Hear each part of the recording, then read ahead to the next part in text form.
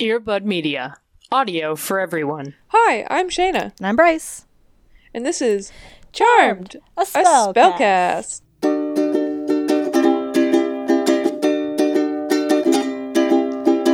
Hey, you listening there? Have you heard about the witches with the really nice hair and a penchant for 90s style and kicking ass and taking names when names are worthwhile and knowing how to fight like girls in this patriarchal, demon-infested world? They're the charmed ones. They're the charmed ones. They're the charmed ones. Charmed, a spellcast. Hi, welcome back. Welcome to you, Bryce. And you, Welcome. Shayna. Welcome to me and nobody else. That's it. Goodbye. Oh, man.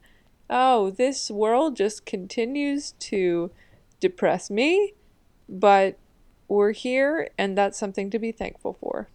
The endless march of time throws us all into its existential wake. The March of Time. I wish that I could do copyrighted audio clips because there was this amazing segment of video journalism, of news, called The March of Time, and it just has this incredibly like imposing and commanding like intro music, and I just would love to like use that. It's a deep So cut. everybody look up the March of Time with Edward R. Murrow. You won't regret it. Hey. So how are you doing, Bryce? I'm doing all right. Making it through. Signed my lease on my new apartment, which was went all the way back out to Brooklyn. Made my appearance back in the BK borough.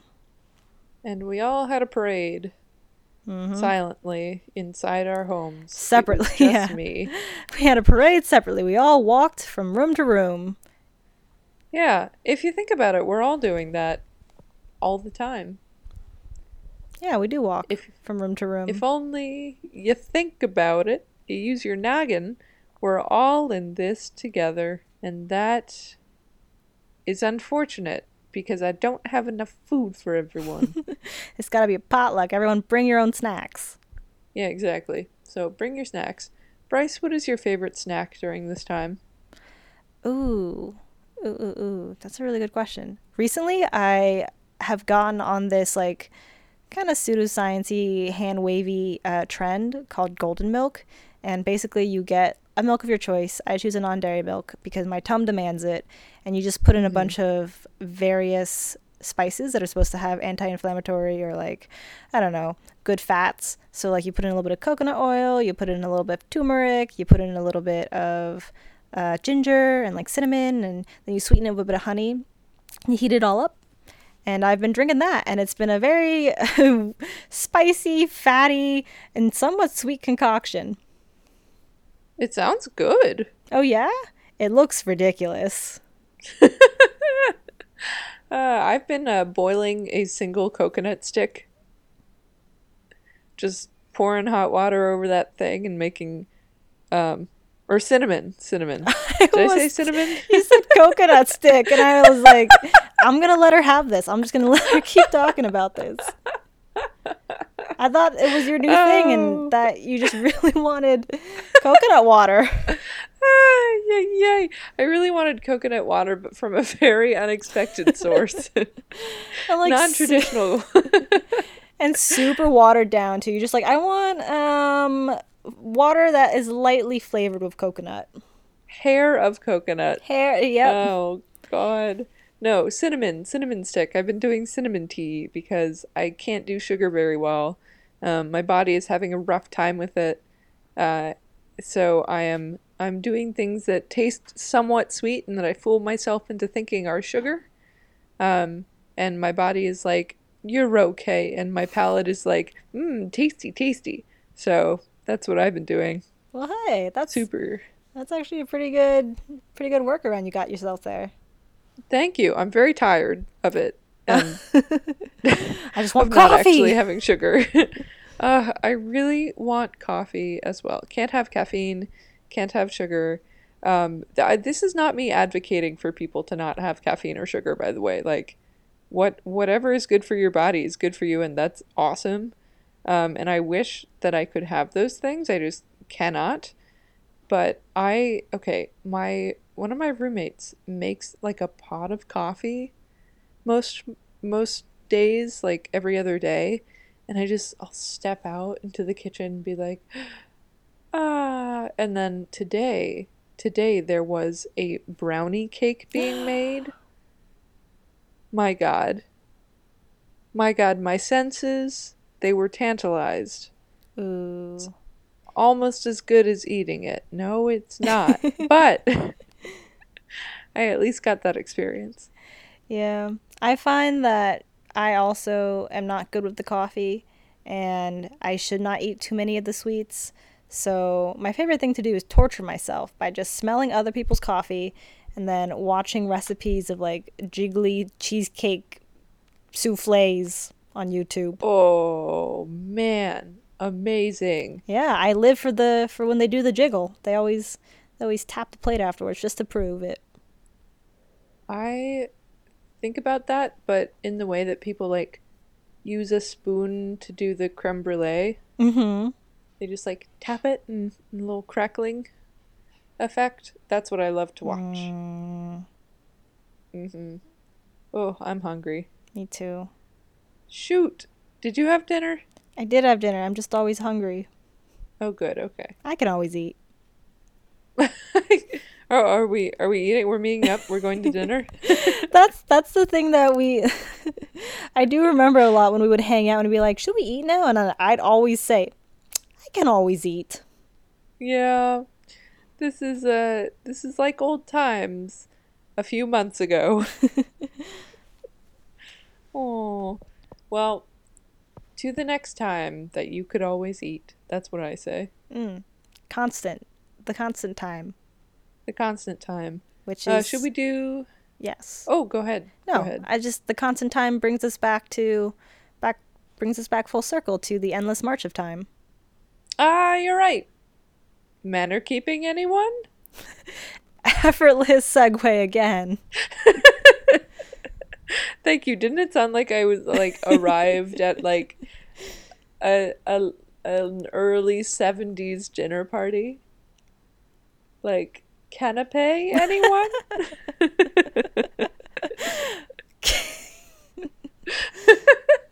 I do like that. Hey. Thank you. I imagined my hair in a very specific like shag. It was Oh great. yeah. I imagine it in like a bouffant a la Marge Simpson.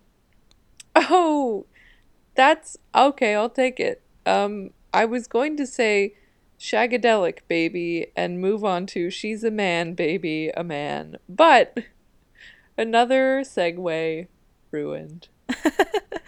I ruined it again.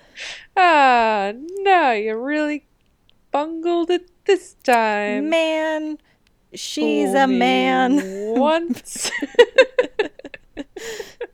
I'm saving it. She's I can do a man.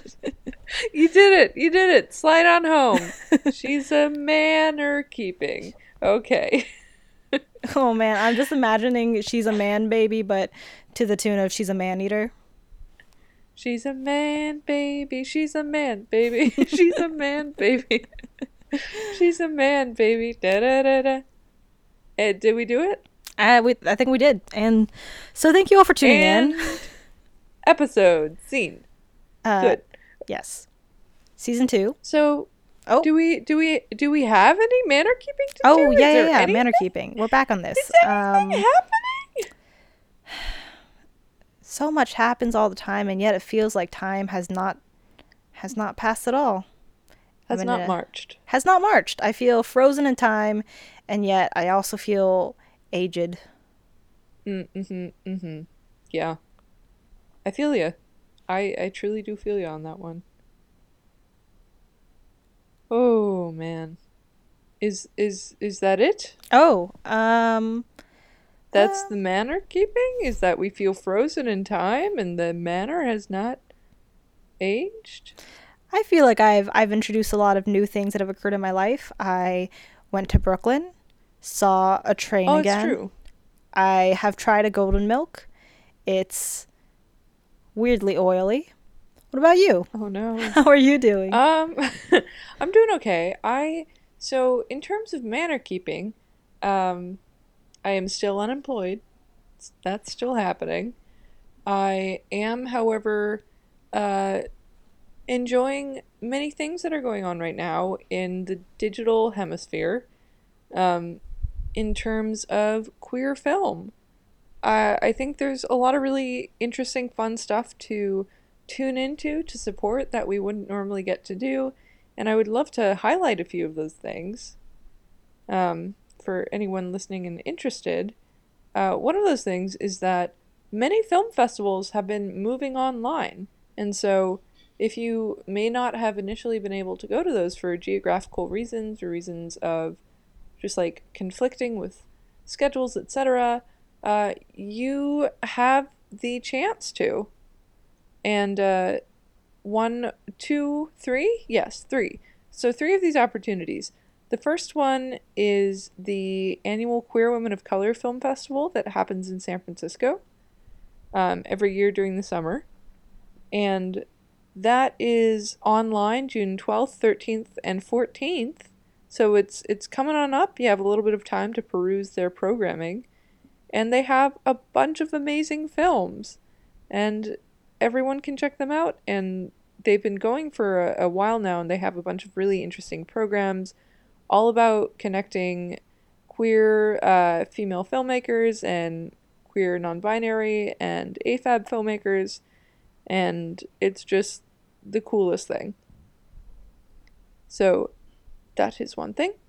The next thing is that the Outstream Film Festival is also going to be in June. Ooh. And I don't remember exactly what days in June. Oh, 1st through 7th. So that means you can do both of them if you would like to. So Outstream is coming. Their motto is the queerest fest on the net, but as you might have noticed from Queer Women of Color being online as well, that might not be true. They might just both be queer. There might just be like so many queer film festivals we can't keep up with them. But that's one, Outstream. And then the third thing I would love to talk about is FemPower Productions, which launched last week.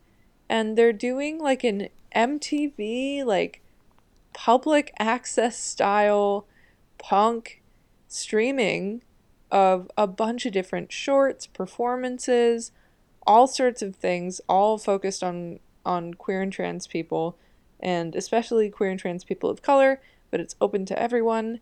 And yeah, they just launched a website, fempowerproductions.com. You can go see their stream that happened and see more news that's happening around them. So yeah, I'm just really excited that there is such a wealth of queer content.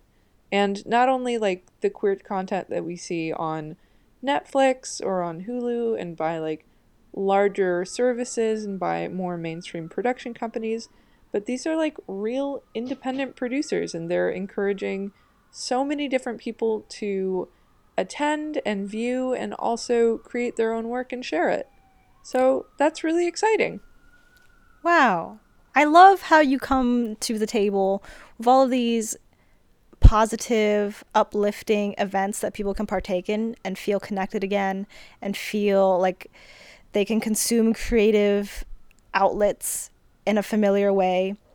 And all I bring to the table is a recipe for a drink that may or may not be full of oil and or turmeric powder. Well, it may be full. I think it is. So that's something. There's a certainty there. It still sounds good. I still think it sounds good. The texture is weird. The texture is off. It sounds fancy. It sounds like when we sat down in that plant and coffee cafe. What was it called? Oh, I can't remember. Yeah. It might have just been as simple as like plant and drinks or something. like flowers and coffee, something Yeah. like that, in Manhattan. And I think I got a golden milk latte, and it was absolutely gorgeous and beautiful, and the sun was streaming in, and we were surrounded by plants, and it was like, wow, the Bowery sure has gentrified. But it makes me think of that. So I Oh. really appreciate everything that you bring to the table, Okay. including memories of being outside. Okay. Yeah. All right. Well, that's a personal takeaway, and Yes, indeed.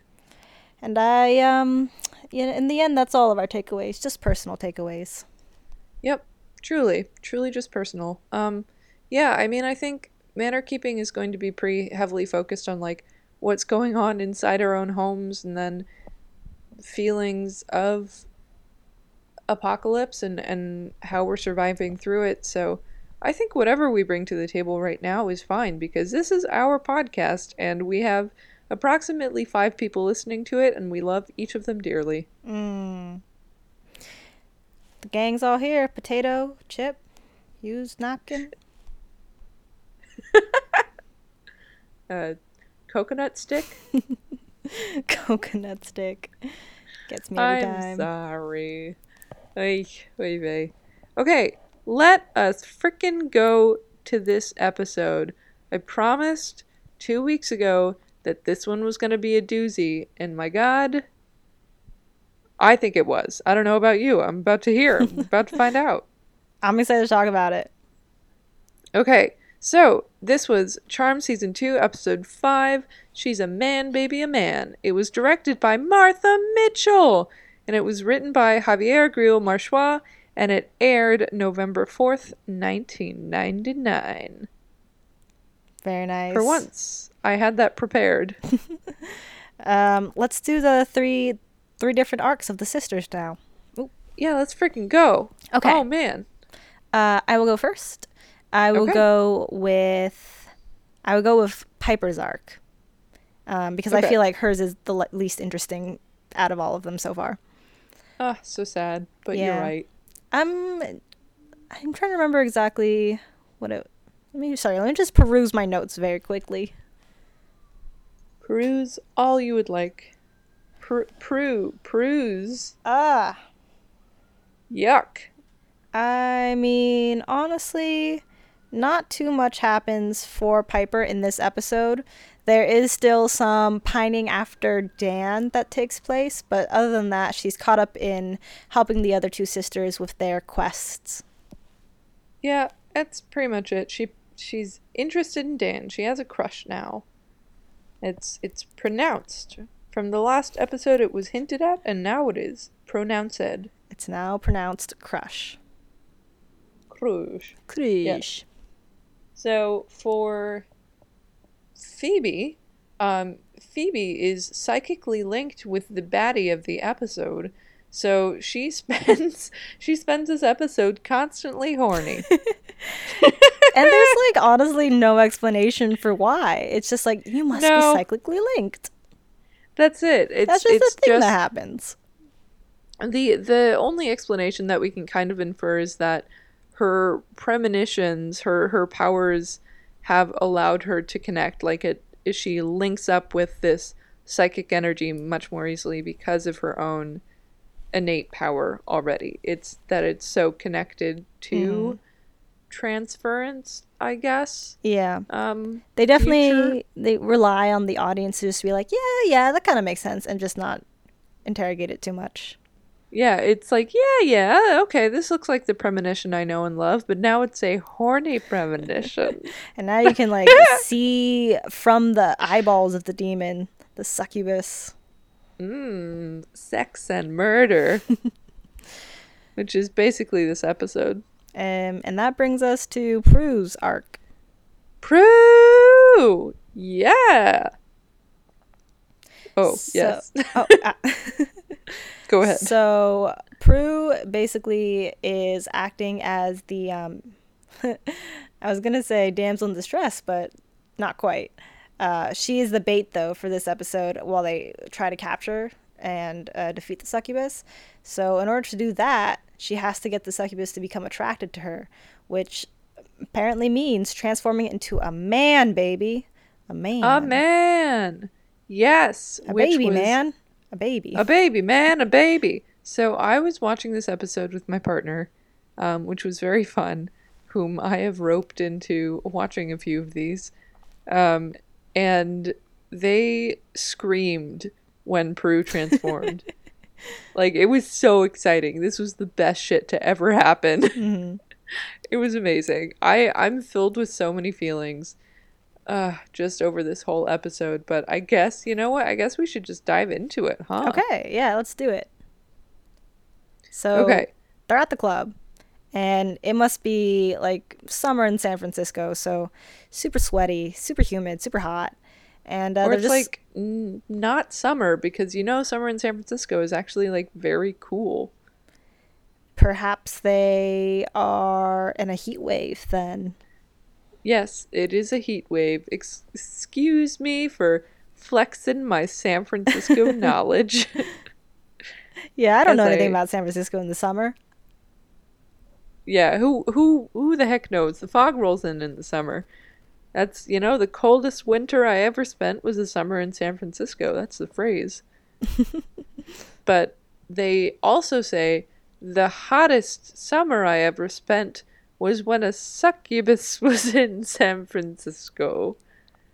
San Francisco, city of succubi. City of Sucks. Yep, basically. So they're complaining in the club. Sorry, complaining in the club sounds like a good song name. They're complaining in the club about their sexual about their sexual frustration. And Phoebe's frustration is in the form of a sex dream or sex dreams that she keeps having, in which she's like super turned on and she's like going at it with a guy, and then she ends the dream with killing the guy every single time.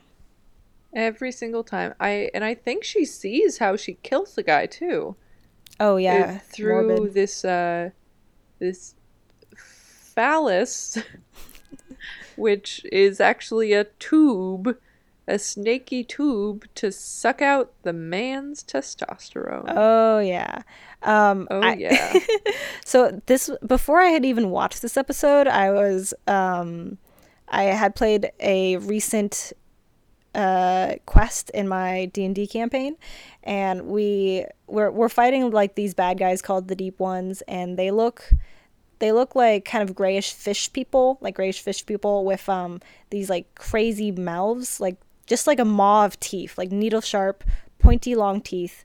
And our dungeon master was like putting us in this quest where one of us was impersonating the Deep One's leader, and we had come upon the Deep One's lair, and the Deep One's lover is there, and our dungeon master is asking us like, how do you think the Deep Ones kiss, because we need to like have you interact and try to blend in.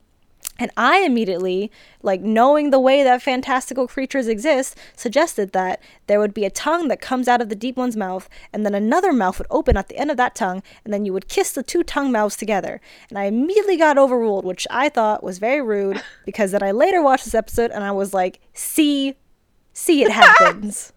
Oh no. Oh my goodness.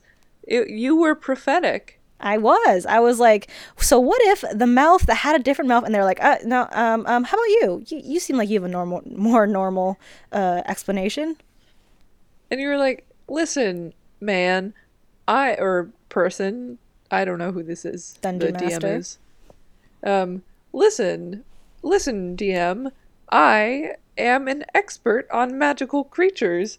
Don't you know I run a podcast, and let me tell you, there are many mouths. many much mouths.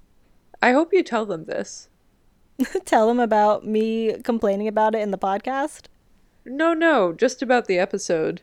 Oh, maybe. I think the next quest that we have might be the last in our campaign. I'm not really sure how it works, but it's supposed. Sorry, this is the last thing I'll say about this. But it's supposed to be exciting because we've been hinted. The Dungeon Master has hinted at us that 2 of our party members may have to duel to the death. No.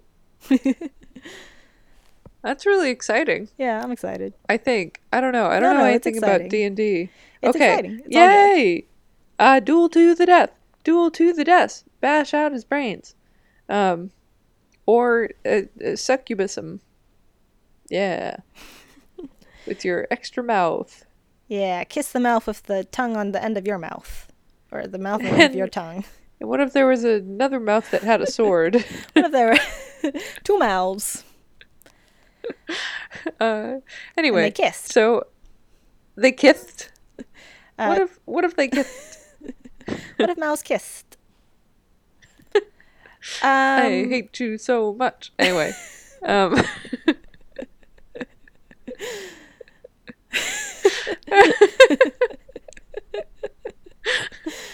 Rebecca! Oh my god, I missed that. I haven't thought about that in so long. Ooh, okay. All right. Oh no. Okay. Yep. Okay, so we didn't back. even get through one scene. It's 27 minutes already. It's okay. This is the most important scene, and then the rest of them will just like breeze on by. Okay, sounds good. It is a really important scene because I wrote down the note. Phoebe's looking foxy because she's so excited. A fever! I got a fever! And the only cure is more cowbell. So that's it. That's the most important part of this episode. So anyway, she told Piper her sex dream, which is fun. She loves them, then she kills them. Yeah. Like a spider. Just kick them in the mouth. With your mouth. And with your... We're going to get off this. I feel like this keeps sending us someplace. Okay. All right. Okay. So then Prue comes in and she's like, oh, good. Are we decoding men? And I was like, oh my God, not same ever. I know. This whole episode would not pass the, the Bechdel test? Yes. It's certainly not. No, it's all about men, but also in a very interesting way. So at least there's that. But most of it is not in an interesting way. So she comes in, she's like, my date didn't even, kiss me. So something must be wrong, but he was so interested before. What gives? I don't understand men. Ba ba ba. They're so different. The only note that I put here is that Prue's cornrows were a choice. Oh, yeah. That was a look. That was a date look. Yep. I really preferred Phoebe's flower clips. Mm-hmm. I have to say.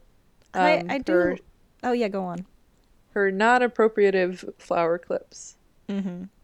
And Bigger I also like Piper's floofy bob. Yeah, and that was actually a really good look. I like that. Mm-hmm. Nice. Anyway, so then they go home and sweet dreams, don't kill anyone, but she will.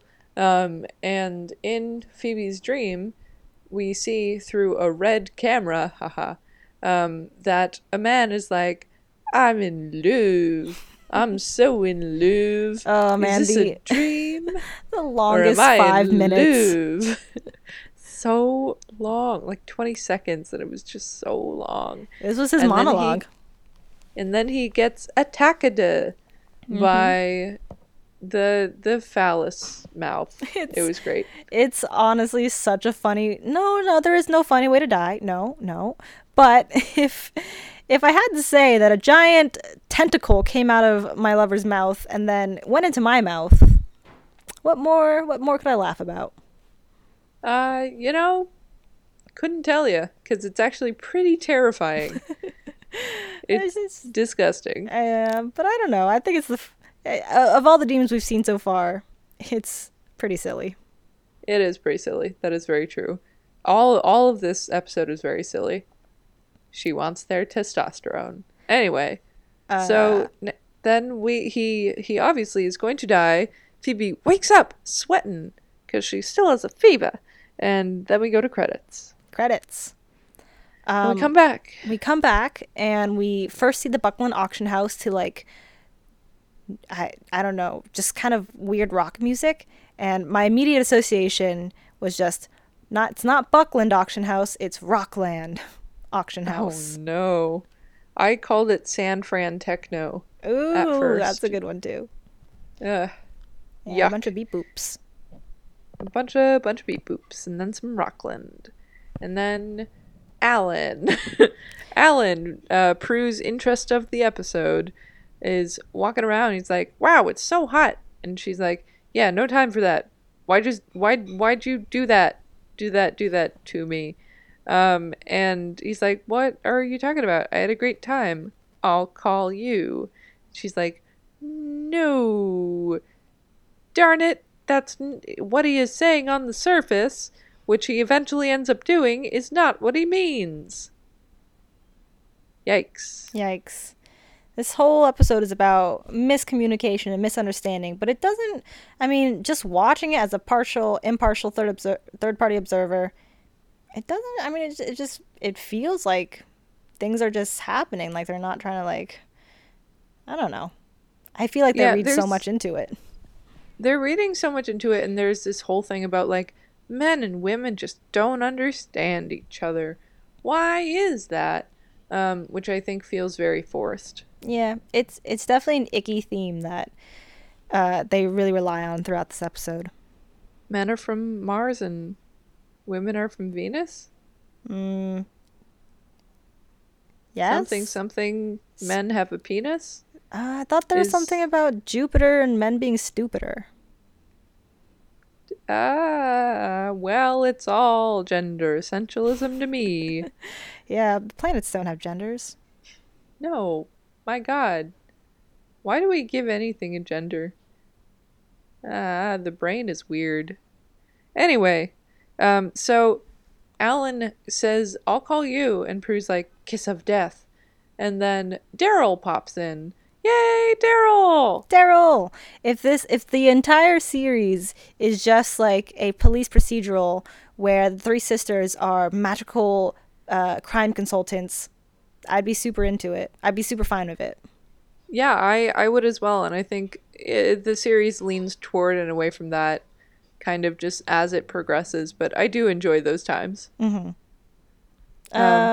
Yes. What if it was like Daryl's Angels or something? Daryl's Witches. I think that would be the alternate universe episode. Yeah. That'd be a very fun, like, interpretation of it. It's probably the version of the show seen through Daryl's eyes. Definitely. Daryl's Witches. And he goes, "Oh, brother. Here we go again." Wah, wah. Wah, wah. Anyway, so Daryl's like, "Okay, Prue, I know you have a secret, and so I gotta tell you about this case. There have been many, many murders, except this one can't be one of those unsolved ones again. Gotta get a collar." And it's like, Daryl, why do you come to Prue if that's your goal? Like, what is... I mean, I'm guessing it's because there's like an aura of mysticalness around this case, and he probably thinks that, like, he will not be able to solve it with his normal resources. Oh, yeah, totally. Like, no, I understand that part. It's just him saying, like, this can't be an unsolvable one again. Like, we can't do a cover-up of, like, a weird thing that happened. Oh. Which is all that they ever do when the sisters are involved. But anyway, good job coming to Prue, and good job just shutting your mouth when she asked you about why men are dumb. I mean, anyway. Honestly, there wasn't so much a cover-up when they supposedly catch the killer this time, as there was just no explanation of, like, all of the strange weirdness around the killings. They're just like, we found the killer. No explanation for how they did it or why we found them. Yeah, and in Daryl's Witches, there would be a lot more of that, like, we just don't understand. But because we're not on the police procedural, we get to the fucking and the killing. And that's what this show is about. And that's what this show's about.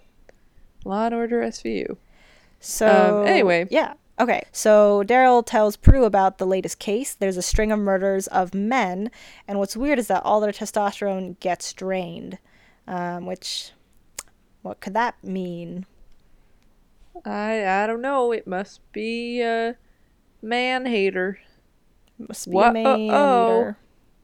Man-eater. Okay, so then we go back to Phoebe.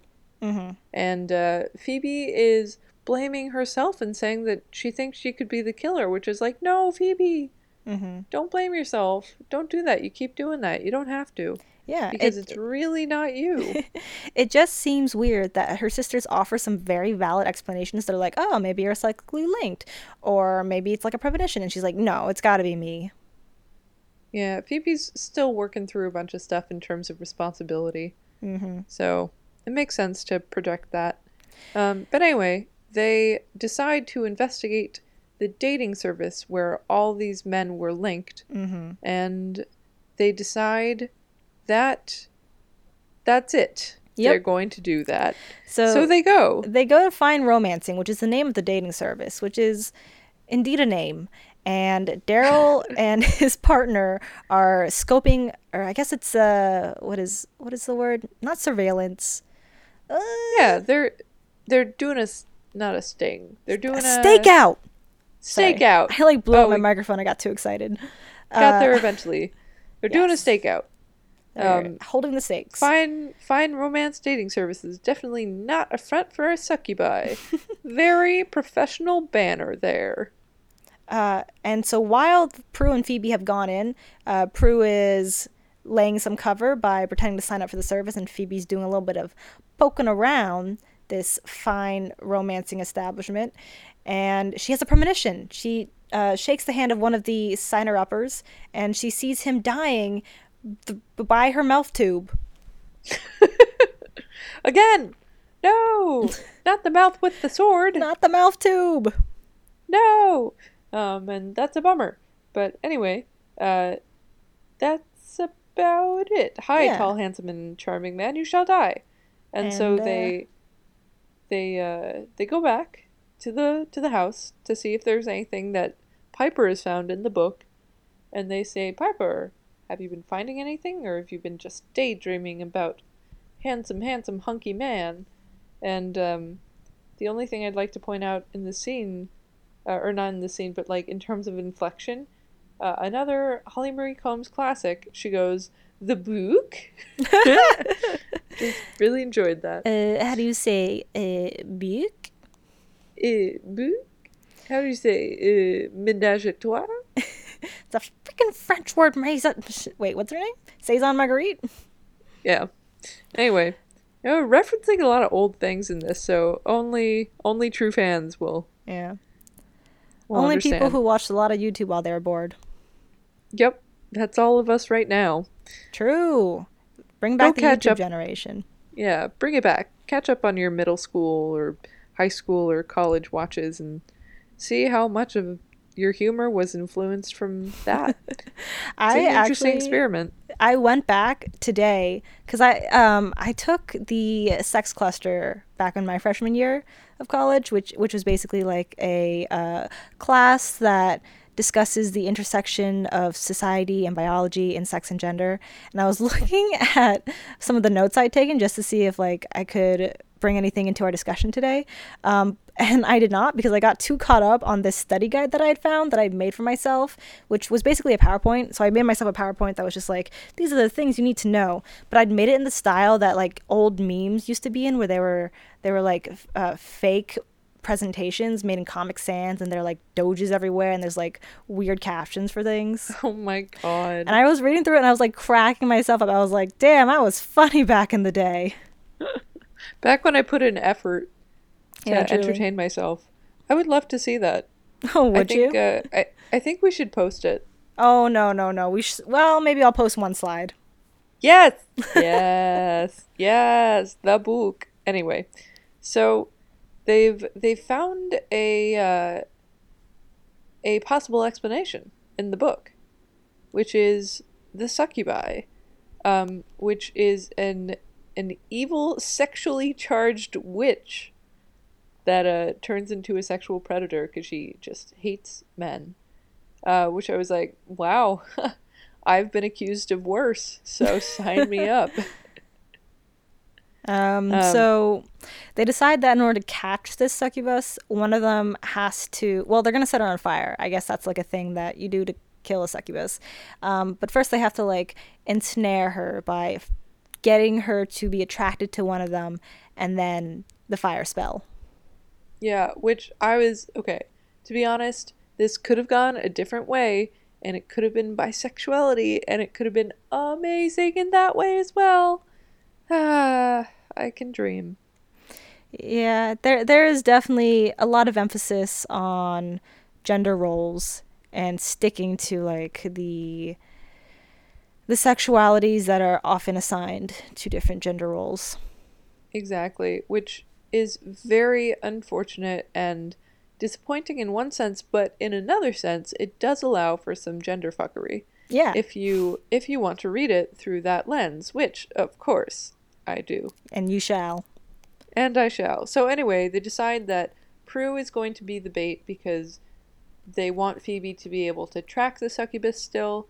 And so what that involves doing is drawing a giant male sign on the floor. Which was like, I guess, here's one clue. And they do a very, very short spell, and the flames roar, and then suddenly, Prue has a goatee. Yeah, she looks a lot like Nick Cage, honestly. Yeah, actually, very much so. And the sisters are horrified. Yep. So, oh boy, Prue's a man. Prue's a man, baby, a man.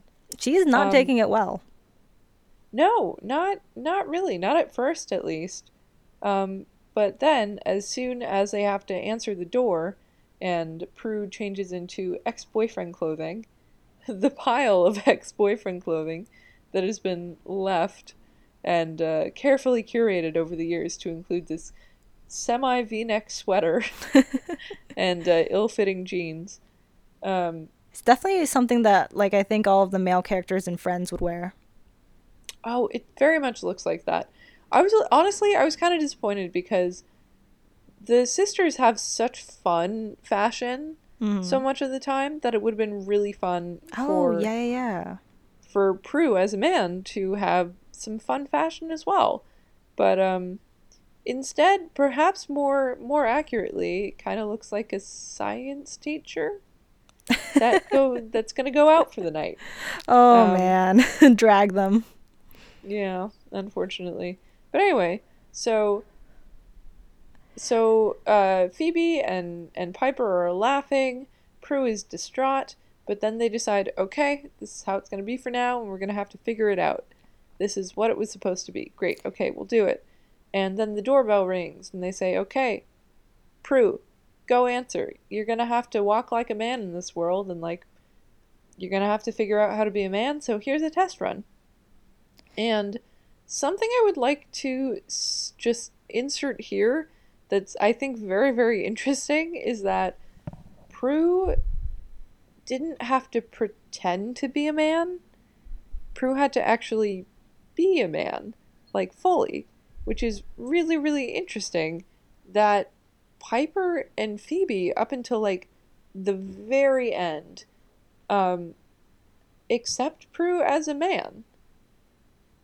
Like, are trying to use he pronouns. And are trying to, like, coach Manny, which is Prue's name as a man, Manny Hanks, into, like, how to dress and how to walk and how to feel comfortable being a man. Which was just, like, a very interesting thing. Yeah. And of course... Oh, go ahead. Oh, no. It's definitely a dual brain where they understand that Prue is still Prue, but at the same time they've somehow gotten in their heads that this is not the Prue that we typically exist with. Yeah. Exactly. So it's very interesting balancing act that's happening, but it's also one that is not done with, like, malice. And I think that could be a very interesting reading. Yeah, I see it. With a terrible wig and goatee. Yeah. I think the reading that I took from it is probably less interesting, but it's simply that Prue and Phoebe cannot, in their heads, picture someone who's both male and female. So if you look like a man and you walk like a man and talk like a man, we're going to call you a he. Definitely. There are some very interesting, like, double consciousness like going on in this, in which there is acceptance of Prue as a man, as Manny. Mm-hmm. And then there's also like a super delineation of gender roles. Mm-hmm. Yeah. Which they So, double down on hard in the show. yeah. So interesting in this episode, which is directed by a woman, Mm-hmm. but not written by a woman. Anyway, that's just a thought. I So, like so now they are going to go back to the dating service to find the succubus, because the person that Phoebe shook hands with is going to die, and so they have to go prevent that. So in order to do that, Prue pretends to sign up, or Manny pretends to sign up. Oh, but I forgot. Not after a lovely scene in which after Manny answers the door, it's Dan, and so Manny is trying to imitate Dan's movements and like how he leans against Yeah. the wall and how he talks and that kind of a thing. But it's also pretty funny because I think that it does look a little bit menacing. Like when you copy someone's movements, it's almost like you're trying to make a power move. Oh, 100%. Yeah. No, it's very uncomfortable for Dan. So they have a very uncomfortable talk, and then we move back on to fine romancing. So there's a mixer that's going on. Prue signs up to be a part of the service. Meanwhile, the other two sisters are in the mixer looking for the next guy who's supposed to get myrtle-dirtled. Myrtle-dirtled. Turtle-myrtled. And they find him, and they try to keep him in their sight. Meanwhile, Piper sneaks off with Dan's file, because apparently Dan signed up, so sneaks off with his videotape. A videotape for a dating service. And watches the interviewer interview him, and she falls madly in love with him. Kind of. She just has a crush on him. Truly, madly, deeply crushed. Okay. Yes. So then, meanwhile, Phoebe senses that the succubus has appeared. But before she can get Dr. Owen, who is supposed to be the next dead guy, out of there, Photographer Cop, which is Daryl's partner, comes in and tries to arrest her. And Prue shows up and diffuses the situation, supposedly, by punching Photographer Cop and then punching Owen. Or wait, was it the other way around? Punching Owen and then punching the Photographer Cop. Yes, exactly. And then Daryl shows up and is like, what is happening? It's wild. The few things I have to say for this is that Piper's little mouse stance when Phoebe comes over and Oh is my like, God, yeah. this thing is happening. Yeah, And I saw Piper's that like, too. what do we do? I was like, that's a Bryce movement right there. That's my was- standard pose. It was like your surprised pose. It was great. But I feel yeah, like Prue is... My surprise pose is also the pose that a cartoon burglar would make when they're tiptoeing through an alley and then a spotlight gets shown on them.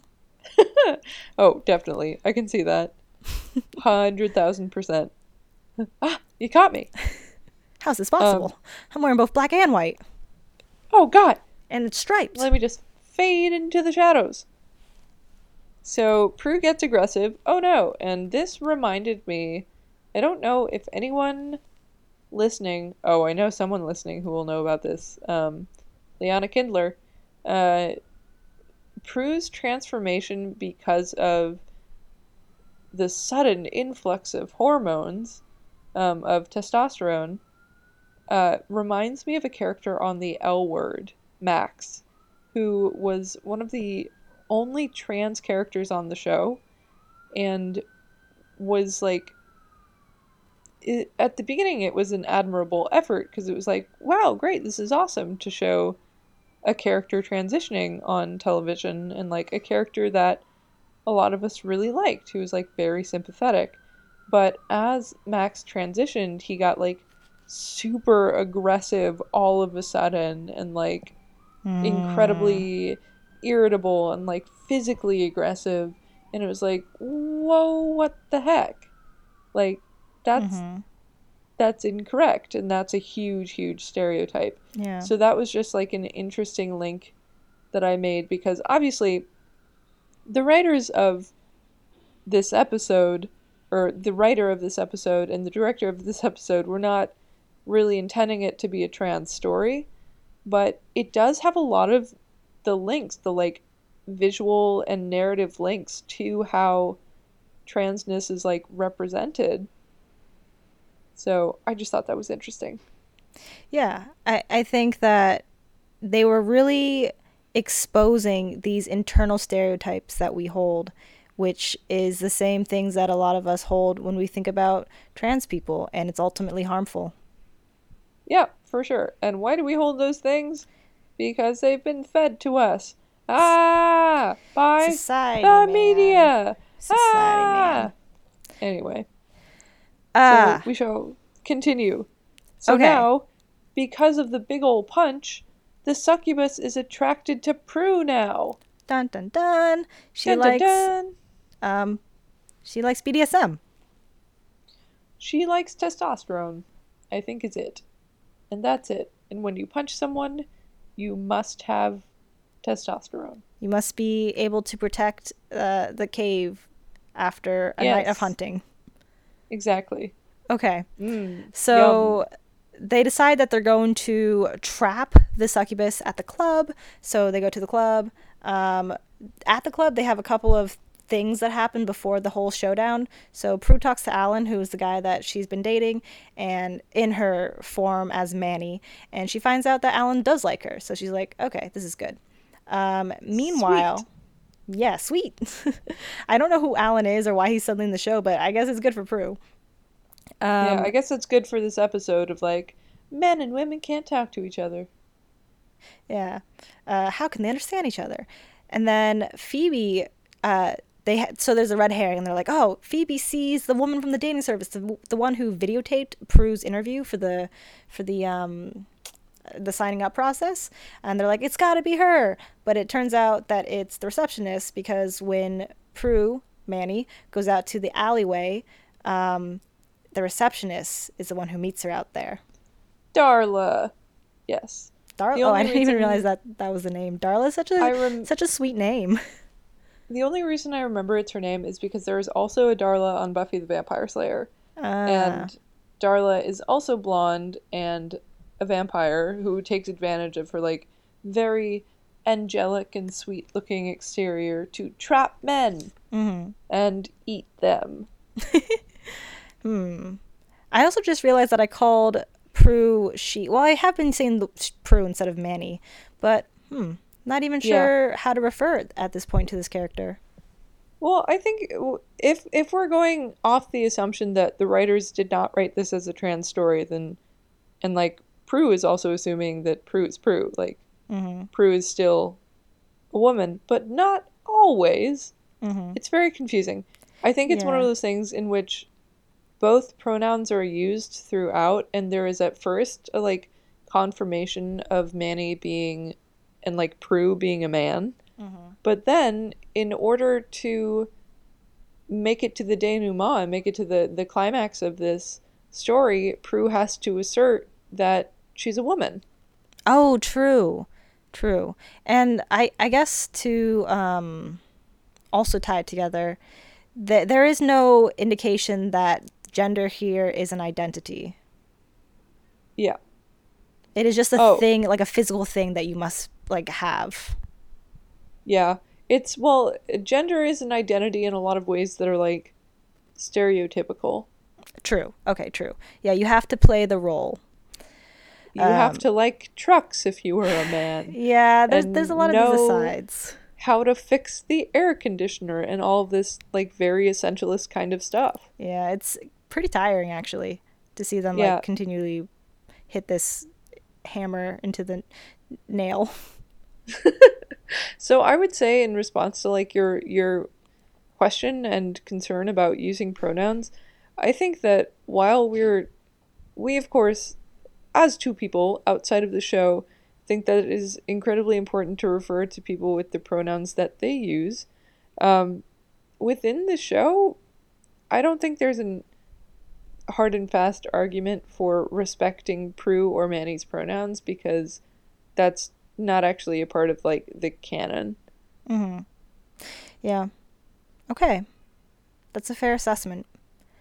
So the receptionist comes out, and also the Daryl's partner comes out, and the receptionist, or I think it's the receptionist, sorry, Darla, throws the cop against the wall, and then Daryl comes out and he shoots the succubus. Yeah, because the succubus is like, I won't freeze, I'll just stick my tongue out at you. And he's like, what the freaking heck? But there's a mouth on that tongue. shoot the mouth, shoot the tongue on the mouth, shoot the mouth on the tongue on the mouth. So, she's dead, or so we think. It's not over yet, because the Manny is still a man. Man, this whole episode is like so gay and so sexist and satirical at the same time.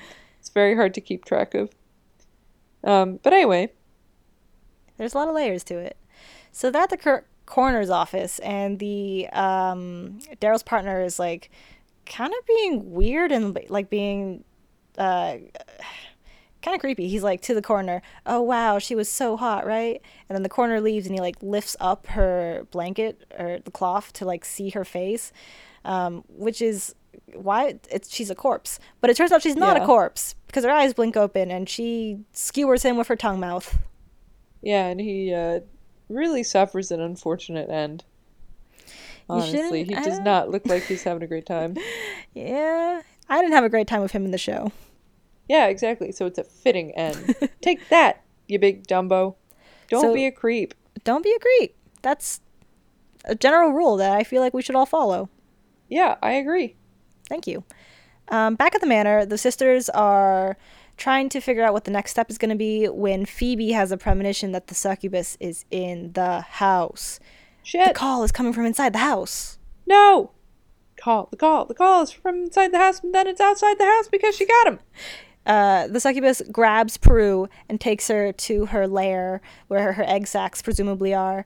And Phoebe connects back in, and Phoebe and Piper have this plan where Phoebe's going to psychically link to the demon, but then this was a little bit up in the air. It was kind of hard to understand the language that they were using. Project back to the succubus and talk it's a mirror. to Prue. It's an echo chamber. It's a psychic echo chamber. They're both in heat. But yeah, so then the way that Prue gets out of this spell is by asserting that Prue is a woman, not a man. And that's it. That's the way that the cookie crumbles. There was like a phrase that they kind of threw away at the end there where it was like the succubus was like, no, nobody can irresist me, and then Prue was like, only a man can't resist you, but I am no man. Lord of the Rings. I am no man. Yeah, which is really interesting because she is a man. Yeah. Or he is a man.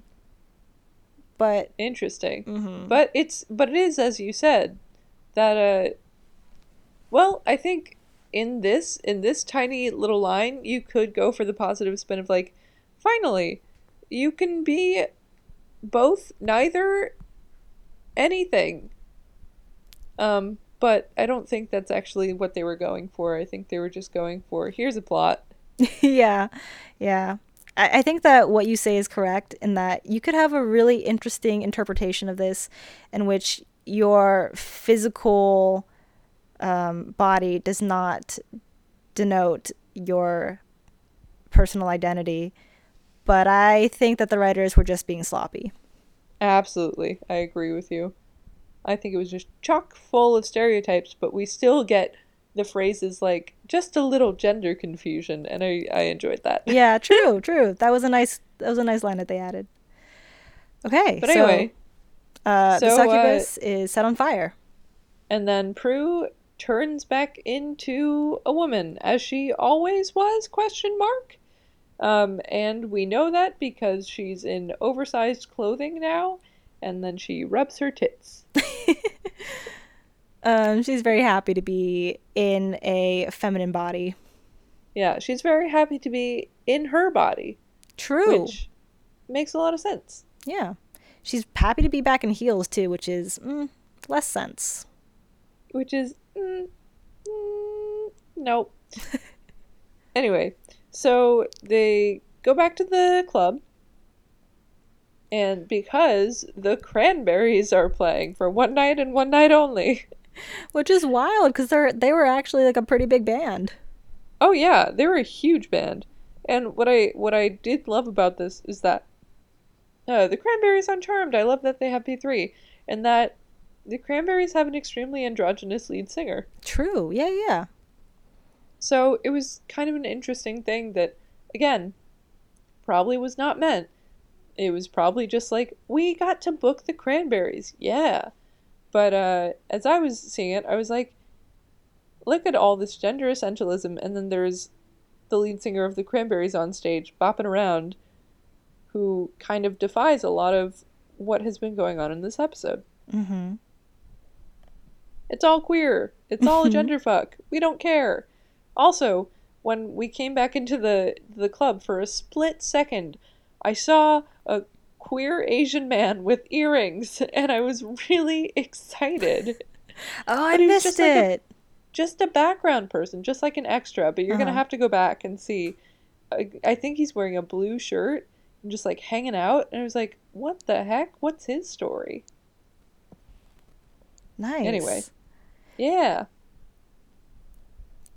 So Mm-hmm. So every woman has her man. And yep, they just finish Sigh. out by dancing. And that's about it. And Prue finishes out with, well, I guess, being a man, because I was a man, I guess I could say that men and women are kind of the same. We have the same emotions. And the problem lies in how we don't communicate and we just read between the lines. And I was like, whoa. Oh my god. I think one of the more exact parts of that quote was like, we're different, but we're also the same. And in my head I was like, oh, groundbreaking.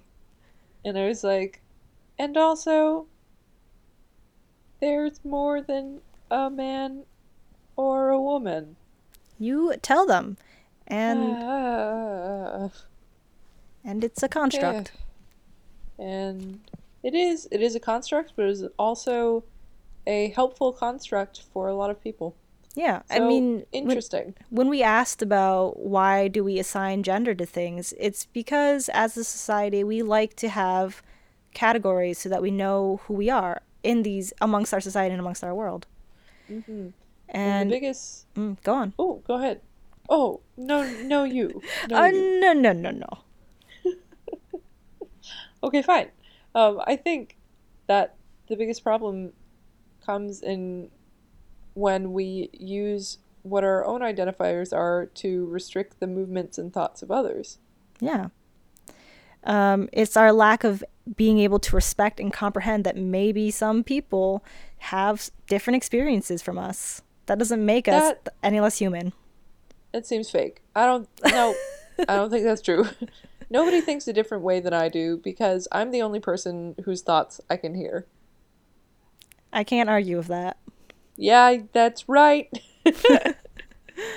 So they're just hanging out and they've got their men, and that's fine, I guess. But the thing that is nicer about this is that this style of shooting a club scene is much better than the previous episode. It feels more natural. Yeah, it's way more organic. I mean, of course it's not, but it does feel more organic in terms of how people are interacting with each other. Mm-hmm. They actually look like they're having a good time dancing. Prue and Piper dance, which was really, really cute. Yep. And they're just having some fun. And I was like, yay! And then I had just like a ding of a thought in the back of my mind. But what about Leo? Oh no. Oh no. That's your conscience talking. That is my conscience. But they end on that, and that was kind of fun. Cool. We did it again, you guys. We finished another episode. We did. We finished it. That's it. The end. Just kidding. Demon Death. Demon Death. I don't know. The flames were kind of cool. I feel like it's probably a 3.5 out of 5 for me. Jeremy's. Okay. I would give it... I think the real Demon Death was that creepy photographer guy. So I would give that like a 4 out of Ah. 5. Because it was gross and it looked terrible, and I was glad he was dying. Because he was a creep. Yeah, agreed. The one thing that I feel like was unresolved in this show, I guess many things were unresolved, but that I feel like was very explicitly bad, is that they don't talk about what happened to the egg sacs. Did the egg sacs also catch on fire? Yeah, they did. They burned. Oh, okay. I guess I just missed that then. Oh, was the wall that she was against the egg sac wall? Yeah, exactly. She is like a spider. Exactly. Ah, Okay. This episode also has a lot of kind of similar themes as an episode in season 1 of Buffy, I believe, in which a substitute teacher turns out to be a giant praying mantis. Oh man, people And honestly, yeah. the scariest things that we can think of are bugs. I know. Well, the scariest things that we can think of are attractive women intent on seducing men who actually want to kill them. Yeah.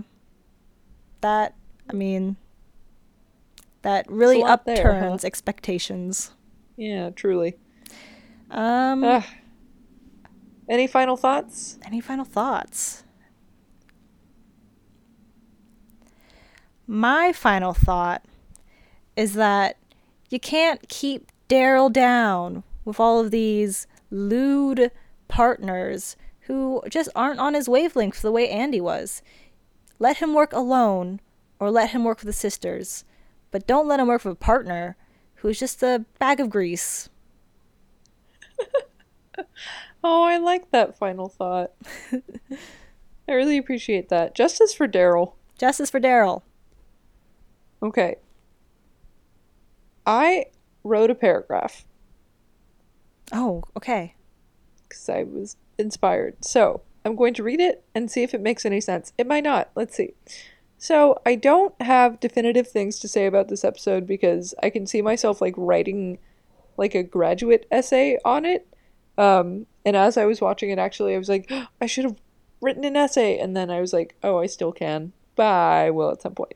So, but I could have written an essay that was like full of completely useless connections throughout cinema and gender studies history, I think, in how we represent masculinity and femininity and how ne'er the two shall meet. And if they do, it's full of like complete stereotype that is supposed to lead to a laugh. But what I definitively like what I can say right now is that this episode, I think, presents like a really textured canvas. Like we can see a million things in each choice made about what manhood is supposed to be, and then what the everlasting, ever annoying gender essentialist like battle of the sexes means for people relating to one another. But if we're going to go from the perspective that I usually like taking on this podcast, that there's a lot of room for queer metaphor when it comes to existing as a magical being in a human world, this episode is literally a transition episode. So Prue is treated as a man. She's not dressing up as a man. Manny is a man when he's Manny, and that's the only way the succubus would be attracted to him. So while I believe that this could be a bisexual, like a way to get out of having a bisexual episode, and I also believe that there wasn't, like you said, room for like gender queerness or agender or gender fluidity. I do think still that Manny is a man because he and then those close and strange to him accept that he is a man. That's it. And then, of course, there's like a really pesky detransition narrative at the end. But for the purposes of my narrative, this testosterone dude who is pursued by a high testosterone, high femme is trans. Holy shit. Thanks, Charmed. Wow. And yeah, that's what I have to say. I enjoyed being taken along for that ride. Thank you for that TED Talk. Thank you. Thank you very much. I really think that this episode should like be canonized in the way that so many of us see like straight acting or straight written episodes of TV that we might later see as queer or trans or non-binary. I think that this has a lot of potential for it, and because it wasn't written that way, of course there are like huge flaws, but I think it is something that we can look at and be like, that's really, really queer. And honestly, that's kind of what this podcast does. Yeah, heck yeah. Heck yeah. I was feeling the need for an episode that let me move outside of, oh my god, Holly Marie Combs is hot. As my like queer media theory. So I'm thankful to this episode, even with its extremely glaring flaws. Awesome. Yeah. So yeah. Thanks for listening, everybody. It's this was quite a time. Oh. Did I lose you? No. I don't know what to say next. Oh, okay. Well, hi, I'm Shayna. you And I'm can Bryce. find me. You can find me at Bernadette Teeters. You can also find me. I have a website now. I'm really excited about it. If you go to www.criticallyqueer.com, you can see some of my writing. And you can see her cute face. Oh, my cute little face. And I'm Bryce. You can find me at Your Best Bryce on Instagram. I mean, I also have a website, but I Bryce, feel what's your like, website? No, this is not a. This is we're celebrating the creation of your website and this step forward in your career. We're not derailing. What's your website? Okay, I don't remember actually. Let me. Well, mine is hosted through GitHub, so it's bryce-wong.github.io. Incredible. Everybody please visit us, and or don't. You know, that's fine. We'll see you in 2 weeks. Supremely uninteresting, but definitely check out Shayna's because hers is cool and it really shows off the amazing person that she is. And I'm gonna check out Bryce's. Anyway, we together are Charmed Spellcast, and you can find us at Charmed Spellcast on Instagram, and you can email us, charmedspellcast@gmail.com. Oh my god, I didn't ask for any gifts this episode, but trust me when I say I would love any of them. I would love if you can find the queer Asian man that I was talking about. Yes. Oh my god, if anyone can go on a treasure hunt, I would love that. But yeah, thank you so much for listening. We appreciate each and every one of you. And we'll see you later. Okay, bye. Okay, bye. Hi, this is Shayna. I hurt my back and my neck really badly this week and wasn't able to record something, so you're getting a really old song from the archives circa about 2012, 2013. Please enjoy one of my first attempts at songwriting along with my friend Monique, whom you've heard on previous episodes. Alright, be well.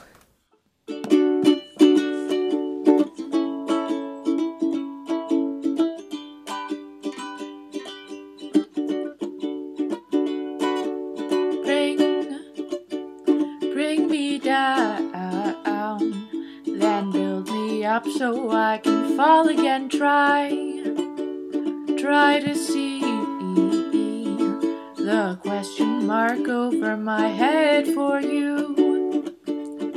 To muddle through these unanswered queries never said. Save me now from the unrevealed foe. Try to fight these villains I can never show. Make me feel the care I want to find, and let me know you won't slash me when you've changed your mind.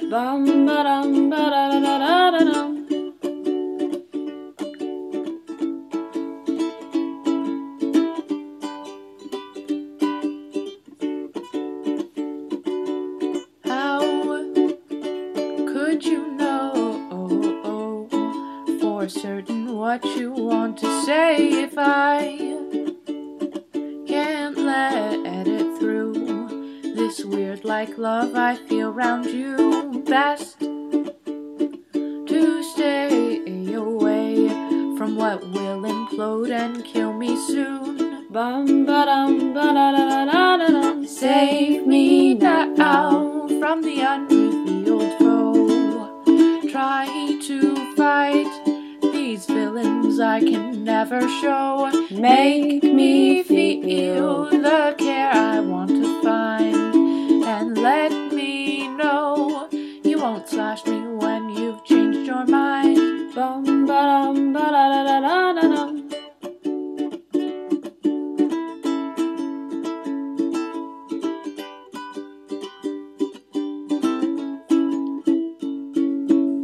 Bring me up, please never let me fall. Don't go so soon before I know the smartest call. Tell me please, am I what you want to see? Don't make me hide the love that you might feel around me. Save me now from the unrevealed foe. Try to fight these feelings I can never show. Make me feel the care I want to find, and let me know you won't slash me when you've changed your mind. Bum ba dum ba da da da da dum. That worked. Ooh. You've been listening to Earbud Media Production. Earbud Media, audio for everyone.